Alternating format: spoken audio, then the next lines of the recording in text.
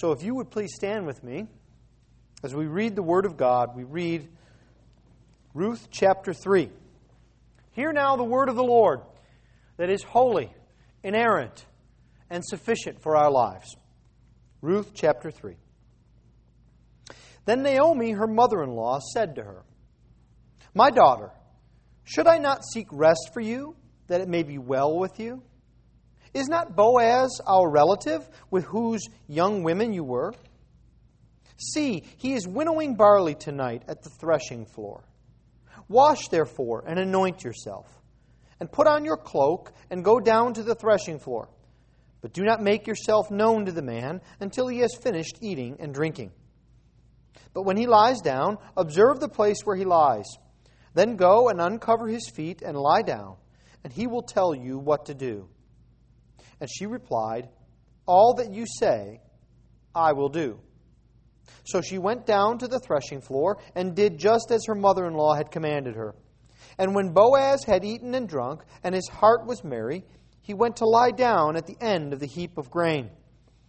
Then she came softly and uncovered his feet and lay down. At midnight the man was startled and turned over, and behold, a woman lay at his feet. He said, "Who are you?" And she answered, "I am Ruth, your servant.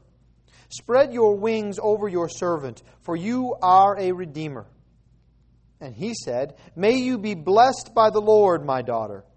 You have made this last kindness greater than the first, in that you have not gone after young men, whether poor or rich. And now, my daughter, do not fear. I will do for you all that you ask. For all my fellow townsmen know that you are a worthy woman. And now it is true that I am a redeemer. Yet there is a redeemer nearer than I. Remain tonight, and in the morning, if he will redeem you, good. Let him do it. But if he is not willing to redeem you, then, as the Lord lives, I will redeem you. Lie down until the morning." So she lay at his feet until the morning, but arose before one could recognize another. And he said, "Let it not be known that the woman came to the threshing floor." And he said, "Bring the garment you are wearing and hold it out."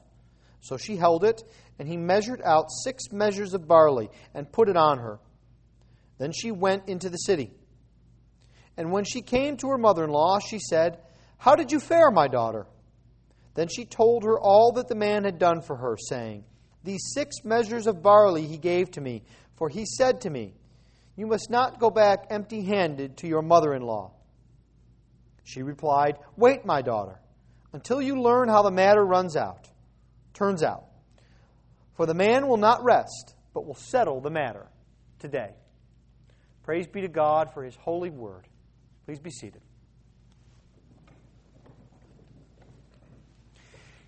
You know, it's a very interesting thing about our culture and our society that we have a very odd view of love. You know, it's interesting that love in our society bears more relationship to an upset stomach or to a really good experience that happens to you, something we might say if we weren't Reformed Christians, being lucky and being happy about it, than it does to biblical love. You know, we fall in and out of love. We, in our society, leave wives, leave husbands, ignore children, quit jobs, abandon all security and all responsibility, all in the name of love. And the number of movies and books and conversations that we know of and hear where we're told to what? Follow our heart. And following our heart almost always means not thinking, not following our head. We live in a society that really doesn't understand what love is. And part of what we're seeing here in this book of Ruth is a love story. It's really a twofold love story. It's a love story between Ruth and Boaz, but it's really on a deeper level a love story between God and His people, between the Lord Jesus Christ and His church. And so keeping that in mind, that there are these two levels to this book, I'd like us to look briefly tonight at some of the aspects or perhaps some of the characteristics of love that we can see from this chapter. And so I'd like us to see 4 things briefly and then just remind you of a 5th. That is, the first thing I'd like us to see is the focus of love. If we have love, what does that mean for our focus? What does that mean for where we are pointed? The purpose in our lives. Then I'd like us to see the obedience of love. Now, there's a contradiction in American terms, if there was one, isn't there? Love, obedience? No, the obedience of love. And then third, I'd like us to see the honor of love. That's again something that we don't see much of in America today. Honor and respect in love. And then finally, and perhaps most ironically, I'd like us to see the commitment of love. What does it mean to be committed to love? Well, first let's take a look at the focus of love. Turn with me, if you would, to chapter 3 and the first 4 verses. Then Naomi, her mother-in-law, said to her, that is to Ruth, "My daughter, should I not seek rest for you, that it may be well with you?" Now, remind yourself who Naomi is. Do you remember in chapter 1? She's a wife that goes off with her husband and her 2 sons into a foreign land, and her sons get married to foreign pagan wives, and then her husband dies, and her 2 sons die, and she's left widowed and destitute. She's bitter. When she goes back to Bethlehem, she says, "Don't even call me Naomi anymore. Call me Mara. I'm bitter. I went out full and I came back empty." You remember? Now look what Naomi's doing. She says to Ruth, "My daughter, should I not seek rest for you, that it may be well with you?" You see what's happening in Naomi's heart here as she's finding repentance and faith in God again? The me, myself, and I show is over in her life. It was all woe is me, and what will I do, and what has the Lord done to me, and how will I survive, and what should my name be? And now, the Lord has turned her focus off of herself and onto another. And this shouldn't surprise us, because what does bitterness in our lives do? You know that from experience, don't you? As well as from our theology. When we're bitter, what do? We focus inward, don't we? We hide in a room. Sometimes we even shut off the lights. We don't want to talk to anyone. We're crabby. We insist on our rights all the time. But you see, love is something that focuses us outward. The Lord intends us to look outside of ourselves, to focus on another, and to seek another's good. Do you see what she's seeking here? She's seeking Ruth's good. She hasn't changed her situation. Her circumstances have not changed. She still is as poor as she was. She's still as widowed as she was. But her focus is not upon that. It's upon Ruth and her good. And this takes her focus onto Ruth and off of herself, and she formulates a plan. Now, we need to understand this plan. So let's look at it for just a minute. She tells Ruth to wash herself and anoint herself, and to go and to put on her cloak and go down to the threshing floor. Now, I think we might have our first impression here is that what Naomi's telling Ruth to do is take a good bath, put on your best makeup, and your best perfume, and your best dress, and go out there and find yourself a man.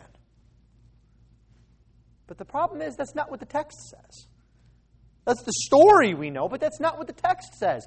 She tells her to go and take her cloak. And the word here for cloak is a very specific word. It's basically, go take your burlap jacket. Because you're going to go out to the threshing floor, and guess what? It's cold. So take your warmest coat. This is not be seductive. This is the modern equivalent of get your Gore-Tex jacket. You know, the one that makes you look like the Michelin Man? And put that on so you're not cold.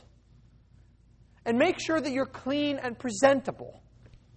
This is not a scene of seduction. That's our modern concept of love. Her plan is a bold one because she is sending Ruth to basically propose marriage to a man who is their social superior. So it is a bold plan. If we were not biblical Christians, we might say it's a gamble. But see, we know better because we know who's behind the scenes in all of this and who has a plan and who's working it out.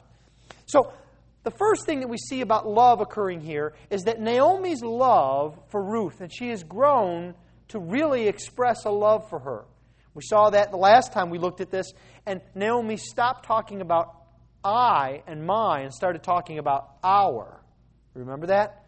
Our Redeemer. Drawing Ruth into the family. And it's taken her focus off of herself and onto Ruth. And Ruth then provides us with an opportunity to see a second thing about love. That is, love's obedience. Notice what Ruth does in verse 5.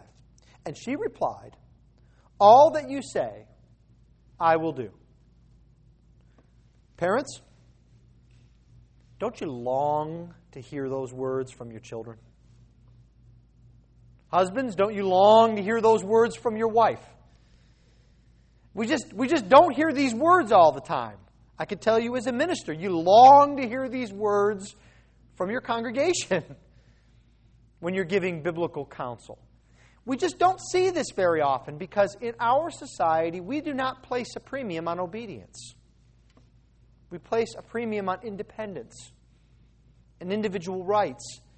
Ruth doesn't say, well, okay, but first explain to me what you've got in mind here. Explain to me why we can't do this. Or perhaps my favorite, that's okay, but let me tweak this just a little bit here. No, she says, all that you say, I will do. There's no argument. There's complete submission. Now, this is something that is readily applicable to us. Because that's what Jesus Christ wants from us. Complete, total, unquestioning submission to Him and His Lordship. Love means obeying. It means obeying the commands of a superior. It means, children, obeying your parents when they tell you to do something. The Lord thought that was important enough to make it a commandment, to honor your fathers and your mothers. But a commandment isn't just about kids and parents, though, because we're told, as it's described for us in our catechism, that it's about superiors obeying, or inferiors obeying superiors, and superiors treating inferiors with honor and respect. This is what we are called to do, to exercise in the body of Christ. Now, notice Ruth's obedience is more than just words, though. She goes down to the threshing floor in verse 6, and she did just as her mother-in-law had commanded her. Now, notice, previously Naomi said, now it's viewed as a command by Ruth. She follows through on what she said she will do. It's not just good words. It's good deeds following along on good words. Again, that's instructive for us because good words are very easy for us to partake of. I can share with you a great difficulty that I have and that I work on continually, and my guess is that many of you struggle with this as well. It is the famous, you hear something and, oh, I'll pray for you. Do we follow through on that? Do we pray for people that we have, not just that we should pray for, but that we have said to them, we will pray for them? That's love, following through on good words with good actions. And you see, Ruth is not afraid to put her reputation and her safety on the line in order to obey her mother-in-law, in order to show love. Because Ruth knows that if she finds a husband, it's not just she that will be delivered, but Naomi as well. And so she goes down and does all of the things that her mother-in-law tells her to do. Now, this leads us to a third thing. that I think is critical for us to think about in the context of this story of Ruth. And that is the honor of love. Love is about taking our focus off of ourselves and placing it onto another. Love is about submission and obedience, not about rule. But love is also about honor and respect. You see, far too often this story is treated as some type of risque novel that somehow got stuck in the Bible and forms a group with the Song of Solomon. And I think that says far more about us as a culture than it does about this book. You see, Ruth is taking a risk with her reputation. Others might talk about her.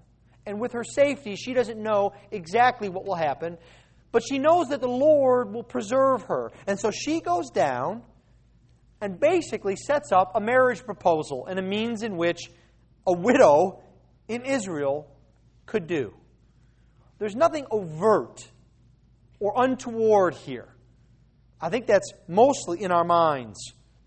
When it says, the text says that she uncovered his feet, she uncovered his feet. And that's what it means. And why would she uncover his feet? Well, we see here what happens.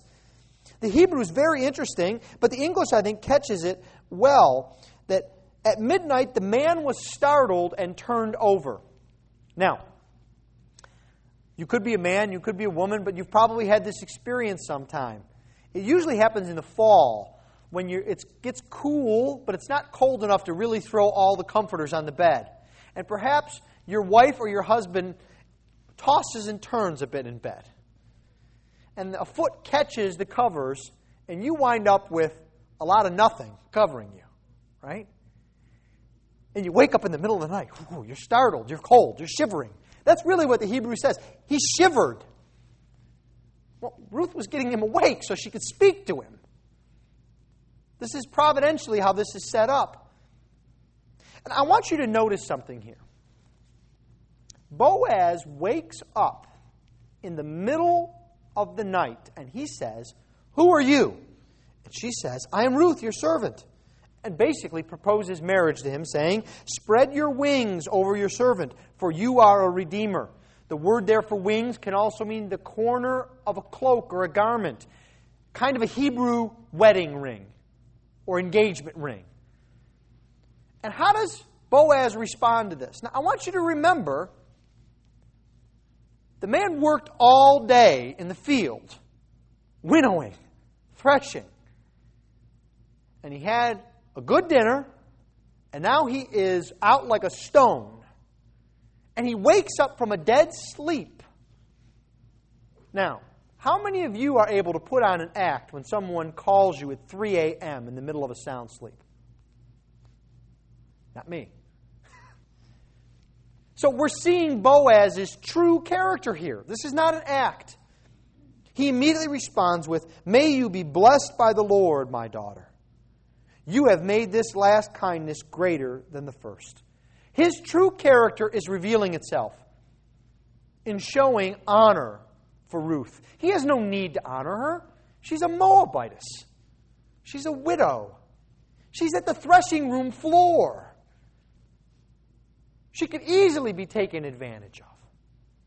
And yet he shows her honor and respect. As a matter of fact, the blessing he gives her is almost identical to the blessing Naomi gives him in the previous chapter because he had provided for Ruth. Do you notice that? He says, "May you be blessed by the Lord." He honors and respects her. This is a characteristic that needs to mark the church of God today. Our society has made it very clear that men do not respect women as women. Young men, you need to act like Boaz. Not in some moralistic way, but because that is what the Lord has called you to do in love. Part of showing love is honoring and respecting. And especially honoring and respecting those who need your protection. Ladies, young women, you need to expect this from a man. This is not optional. This is not a nice add-on that's like a nice car or a good bank account. If you would seek a man, you would seek a man that honors you and respects you. Because if he doesn't love you. Because that's a part and parcel of love. We think about that even in our Lord Jesus Christ, who honors us, sinners, respects us, His enemies, treats us with kindness. Have you ever looked through the Scriptures and see how our Lord treats ordinary sinners who come up to Him? Lepers, prostitutes. He treats them with honor and respect. It's because He's showing love. We see Boaz honors and uses honor and love by being honest as well. He says to her, well, I would redeem you, but there's another one closer. We might look at Boaz and see that perhaps he might very much like to be married to Ruth. But he's honest. He won't take advantage of the situation. Honor and respect is a part of love. And then finally, we see the commitment of love. I think this is perhaps what we've lost most in our society today. Notice what happens here. He says, I am a redeemer, yet there is a redeemer nearer than I. Verse 13, remain tonight, and in the morning, if he will redeem you, good. Let him do it. But if he is not willing to redeem you, then as the Lord lives, I will redeem you. Boaz is showing a commitment to Ruth. He's giving her a promise that he intends to keep. And we know he intends to keep it because the next chapter opens with him right away, seeking to resolve the situation. Naomi knew that was the kind of man Boaz was, for she says to Ruth, just wait. He'll take care of it in the morning. He's not going to have to sleep on it again or think about it. He's given you a commitment. He will see it done. This is something that we need to exercise in our love for one another. The obvious implication and application is for husbands and wives, right? But it's broader than that. It's in our commitment to friends. It's in our commitment to our church. If we love those who are in our church, if we love those who are our friends, we don't abandon them in a time of need or when things get boring or things get difficult. Love is about commitment. And again, our Lord Jesus Christ provides us another wonderful example of that. He set His face toward the cross, right? Despising the shame of it. And stayed on course, committed to show love to His people. These are the things of love. A focus that is not upon ourselves, but upon another. Obedience, honor, commitment. None of these things are feelings that make you giddy or that give you butterflies in your stomach. Now, that doesn't mean that when you're around your sweetheart or your leading man that you don't get a little giddy sometimes. But that's not how you think about and judge love. That's not what love is. How do we know these things? Well, I spoke to the men on Saturday, and I sort of asked a question. I'm sure the ladies can even resound this more. I said, how many of you have been to a wedding in which you've heard 1 Corinthians 13 read? Every hand in the house went up. We always read 1 Corinthians 13. We always talk about love. That's what the wedding is about, right? It's about the love that this couple has for one another. And we talk about this. We read that love is patient and kind.